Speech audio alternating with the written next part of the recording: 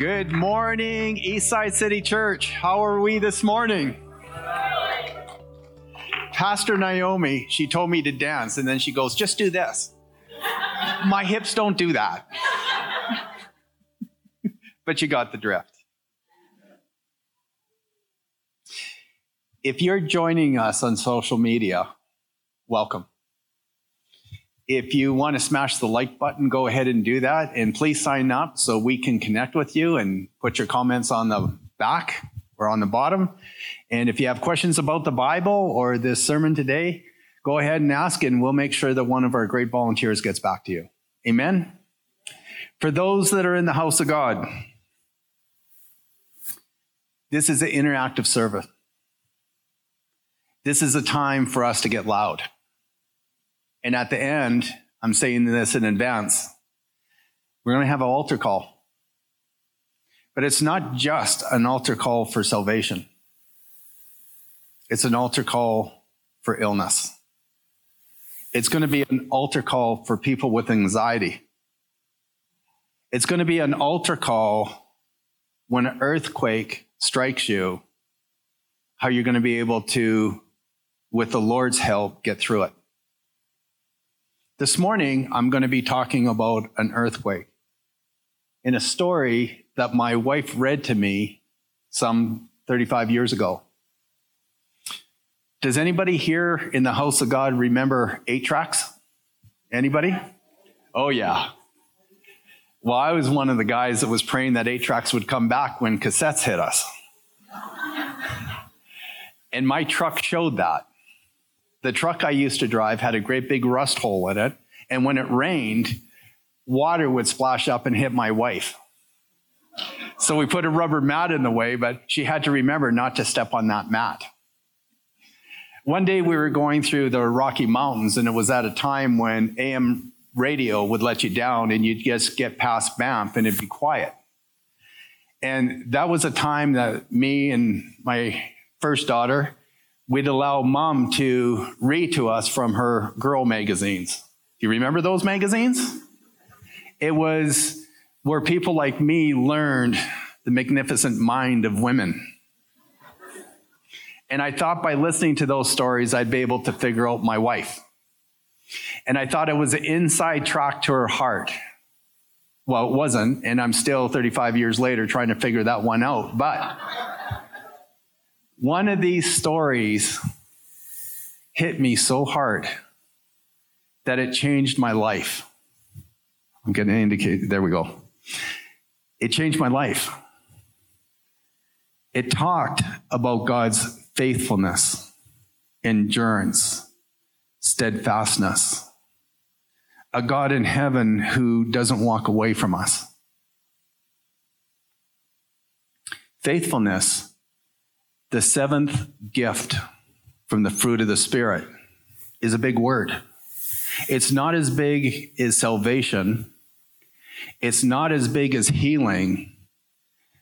But this word faithfulness affects every relationship that you'll ever have. Your relationship with the Lord Jesus Christ, with one another. Faithfulness, Dad, is when you don't leave your children and your wife behind. Faithfulness, Mom, is when you love your husband and you keep the enemy out and you gather up your children and they know that you're always going to be Mom. I will share with you a tender moment that I always had a mom that loved me. Mom, stand up for a minute. Amen. This might be a bit of an overshare, but we celebrated our 80th birthday a month and a half ago. 80.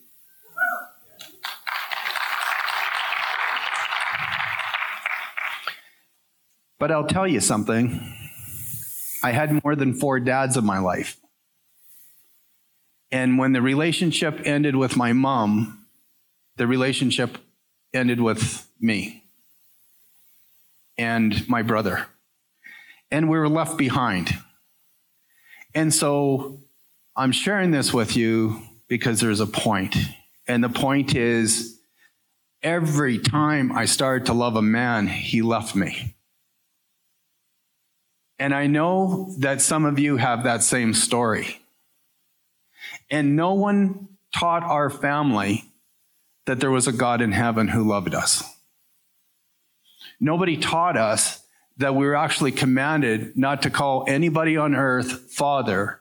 Jesus says, because you have one Father, and that is me. So regardless of where you are at this morning, if you remembered one thing from this sermon, that you have a heavenly Father that loves you, I've probably hit the mark. But there's way more goodness in store for us today, I pray. So before I share this story that impacted my life and changed the course of my family for 34 years, I want to set the biblical stage. It's located in Psalm 46. If you have your Bibles, or if you have your smartphone, please turn to Psalm 46. And you might want to highlight this for the next week. Psalm 46 says, God is our refuge and strength, always ready to help. Everybody say, always ready to help. In times of trouble. That's good. So we will not fear when earthquakes come. What do you mean? Earthquakes coming? When mountains crumble into the sea. Is the Lord, our loving Father, talking about catastrophic events where hundreds, if not thousands of people can perish? Yeah, he is. It's a warning. Skipping to verse 10, it's my favorite part of this verse. The word of God says to you from your heavenly Father, be still and know that I am God. Everybody repeat this with me. Be still and know that I'm God.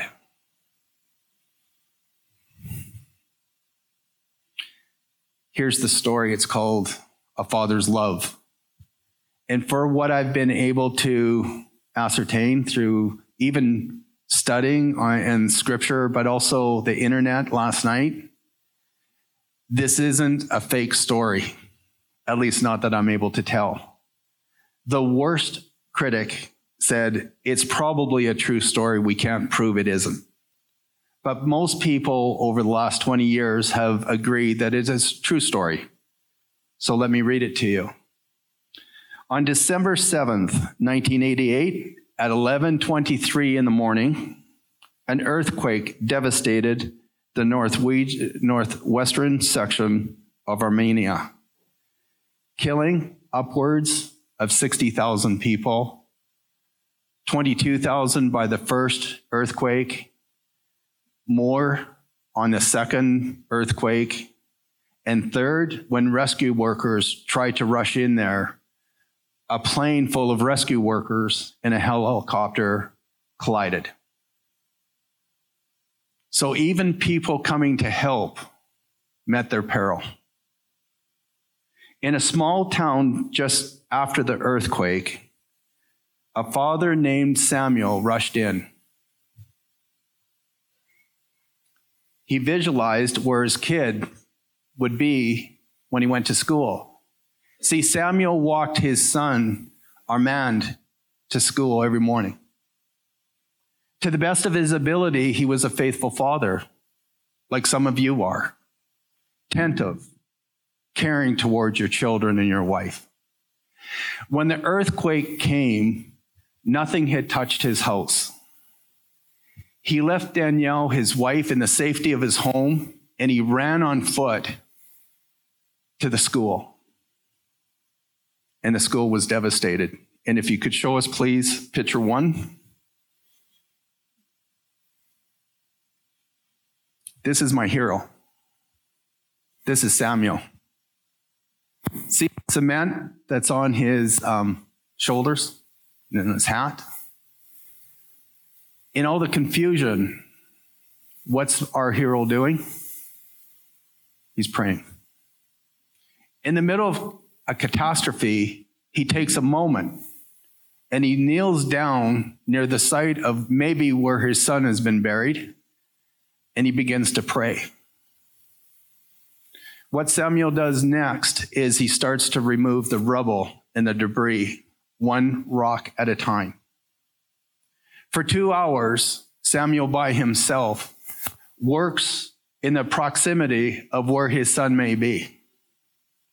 And a policeman comes up to him and says, "Sir, you might as well go home. You can't help anybody. They're dead." And he ignores the policeman and he keeps on digging with his bare hands, removing one rock at a time. He then works past 8 hours, 16 hours. He soon begins to work past his own physicality, 24 hours. Other parents are coming up to what they call a gravesite, and they wail over their lost children. And they look at Samuel and they say, "Stop. You can't do any good. Nobody can survive this." It was 6.8 on the Richter scale with a vector of X. And what that means is it's really bad. There's so much energy that's exerted in a 6.8 earthquake. Vector 6 is it liquefies the earth in stone and mason. And without rebar, all the buildings collapsed. Samuel kept on digging. And at the 38th hour, he pulled a big piece of debris to the side, and he could hear deep into this crevice voices. And he screamed, "Aman! Is that you?" And his son called, "Dad, it's me, Armand. Dad, I knew you were coming.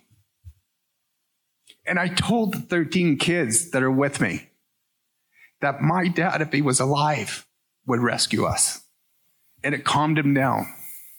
And Samuel lifted 14 children, including his own, out of a grave, out of the earthquake that the critics say no one could live through.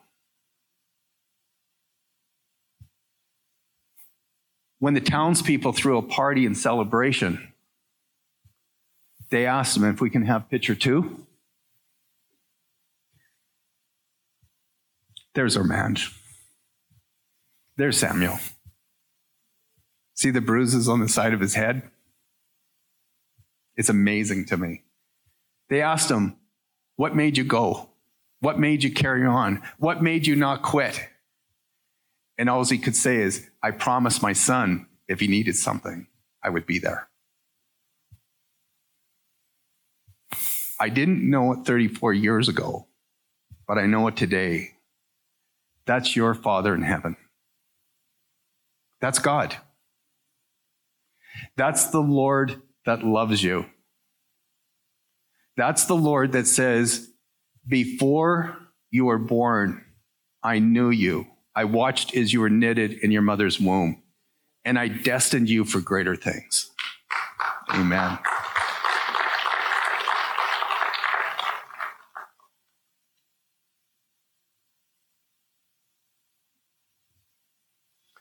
You may not have a father such as Samuel. Maybe the people in your life have let you down. Maybe you feel abandoned or forgotten about. Maybe you're experiencing your own earthquake and you feel buried.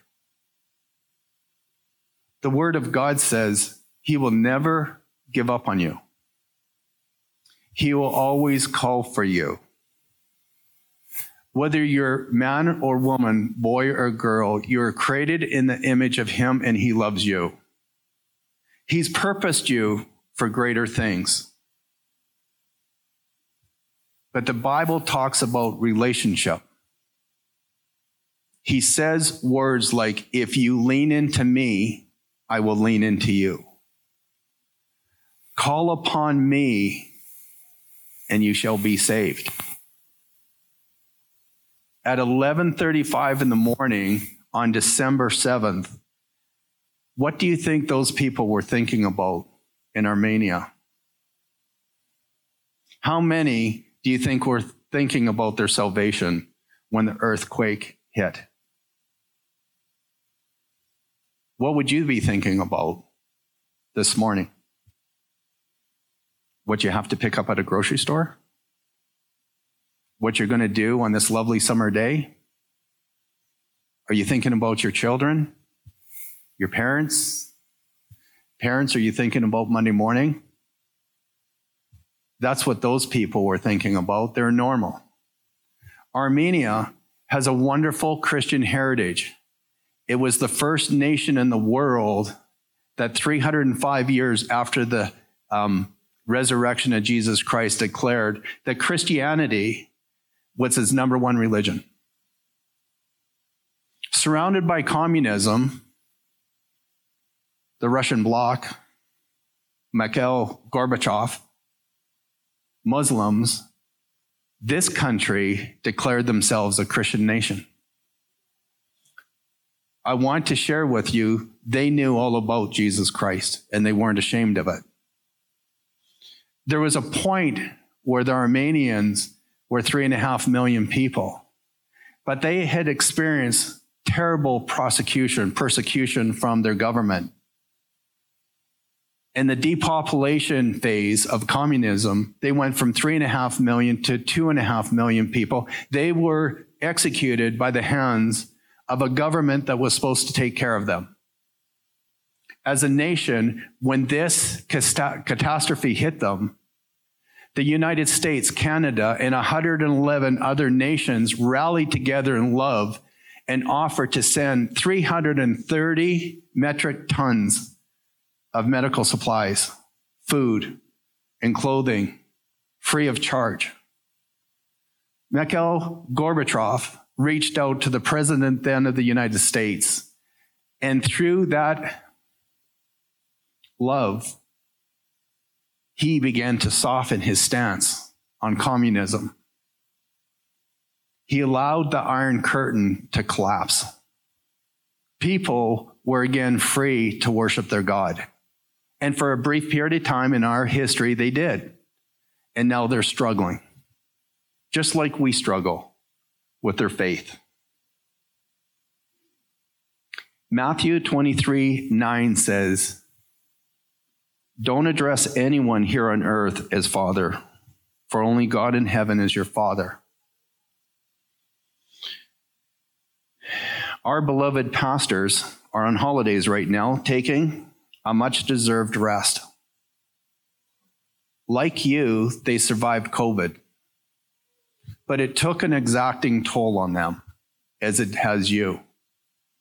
This has been a bad season for most of us, but here we are, gathered in the house of God. Some of us are a little sicker. Some of us are a little lonelier. Some of us are a little bit more disenfranchised, a little more untrusting of government and authority. You have remarkably survived the worst part of COVID to this point. And for that, I am grateful. But our pastors are soon going to come back to us. And they're going to once again be our senior leaders. And we're going to hear from the voice of God. But right now, they're taking a much-deserved holiday. Pastor Naomi has been doing a wonderful job. We are so proud of her. Let's give her a hand.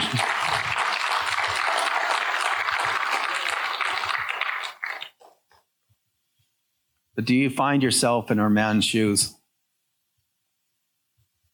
I know what earthquakes are all about. As a police officer for over 35 years, I was called to do death notifications. You know what that is? That's when at 2:00 in the morning, in uniform, I would knock on your door. You would see a uniformed policeman standing there with his hat in his hand. I never, ever had to tell anybody that an earthquake struck them. They knew. I was used by God to deliver the earthquake news as delicately as I could. But I'm going to tell you, I could tell in 2 seconds who was Christian and who was not, who had hope and who had a lifetime of despair, who dropped on their knees like Samuel and had a quiet moment with the Lord and collected themselves. It began to process the earthquake that now has struck their life in epic proportions. I'll never forget the people that could handle that kind of news well and the people that became crazy. If an earthquake happened today, would you go to heaven? Or would you go to hell? Will you be with your Father in heaven? Or will you be without God for all of eternity? See, unlike Armand, you get to make a decision before the next earthquake hits. You get to decide this morning whether you're on social media or here in the house of God. Are you prepared? Are you prepared? Have you accepted the Lord Jesus Christ as your Lord and Savior? Only those who call upon the name of the Lord Jesus Christ shall be saved. There is no other way. Not my words, Jesus's.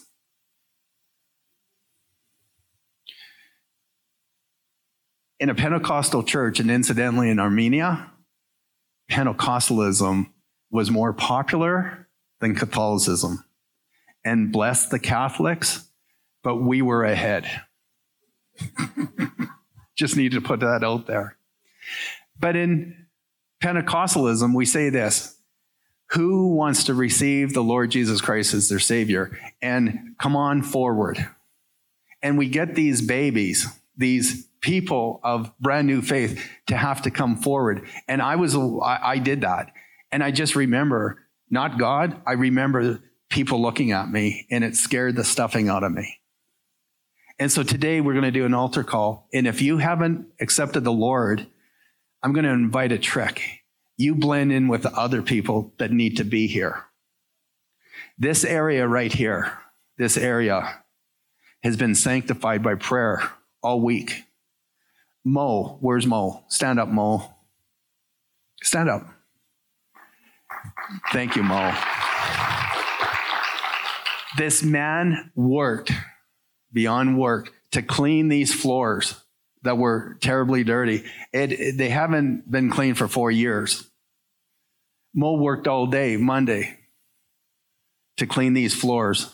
Thank you, brother.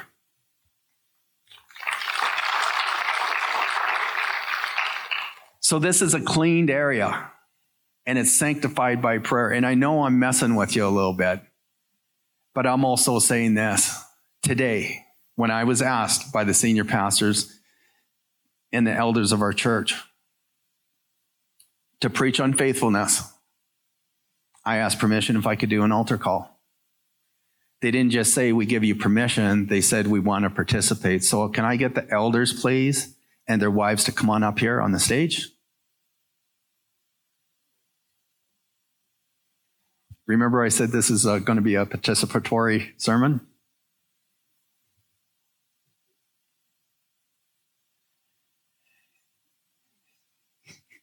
These are our elders. When we are sick, yeah, go ahead, clap.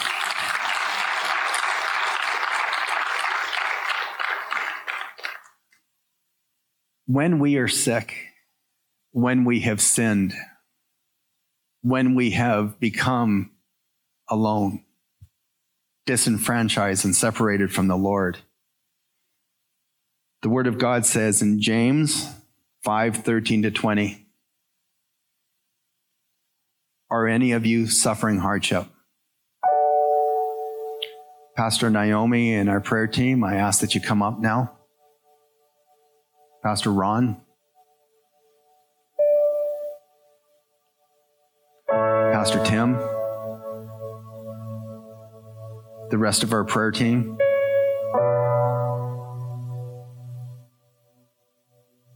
In my opinion, these are the finest people in our church, short of our senior pastors, Pastor Peter, who are on holidays. But these people, come on, John, our worship leader, Elsie.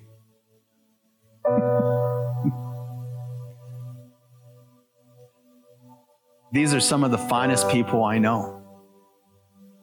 And they're going to pray for you today if you'll allow them. If you'll allow them. If you'll follow the word of God. This isn't me. This is the Lord who spoke to me immediately after I was asked to preach on faithfulness. To talk to you today about the faithfulness of your Father in heaven. If you have heavy burdens, if you're sick, if you're hurt, if you're not saved, begin to come up and be prayed for by these fine people as I shared the last verse. Are any of you suffering hardships? You should pray. Are any of you happy? You should sing praises. Are any of you sick? You should call for the elders of the church to come and pray for you, anointing you with oil. And it just so happens, I brought some oil.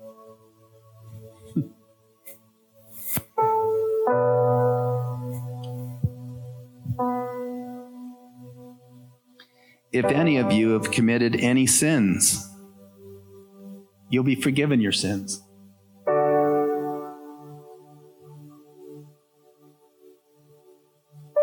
Confess your sins to one another and pray for each other so that you may be healed.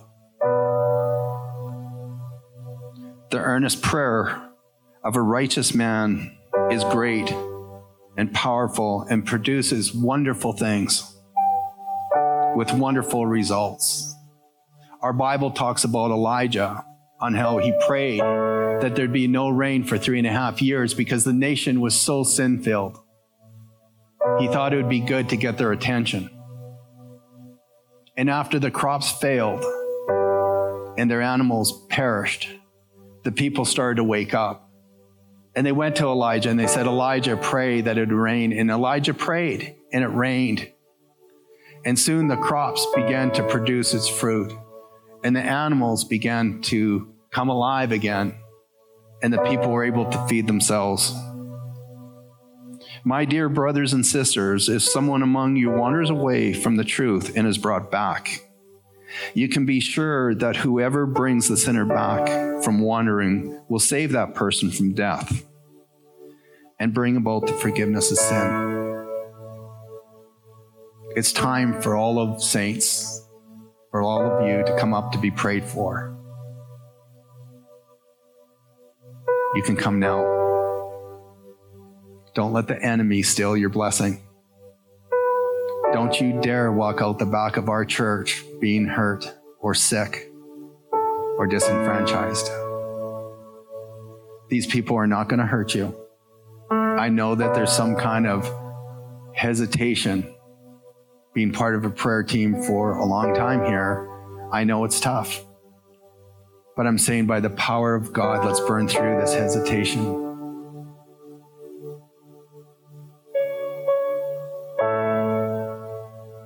Be still and know that I am God. Come up to the front and be prayed for. Do not sit there. Your Heavenly Father wants to pour His love on you. Today, let's do it His way. Today, let's let the saints pray for you.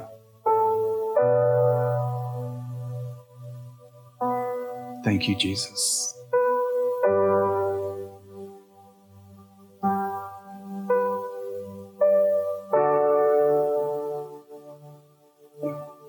If an earthquake came at 11:37 tomorrow, in a blink of an eye, would you be in heaven or hell?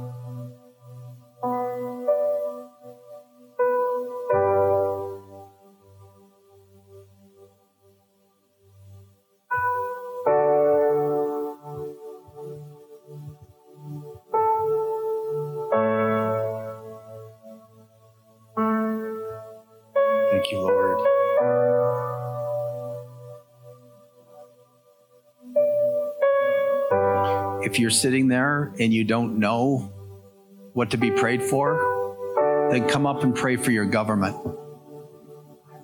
The Bible instructs us that we have to pray for our leaders. Justin Trudeau, I'm going to venture to say, he needs a touch of the Lord Jesus. The Tsar in Russia, I didn't know this, but in Russia, Tsar means Caesar.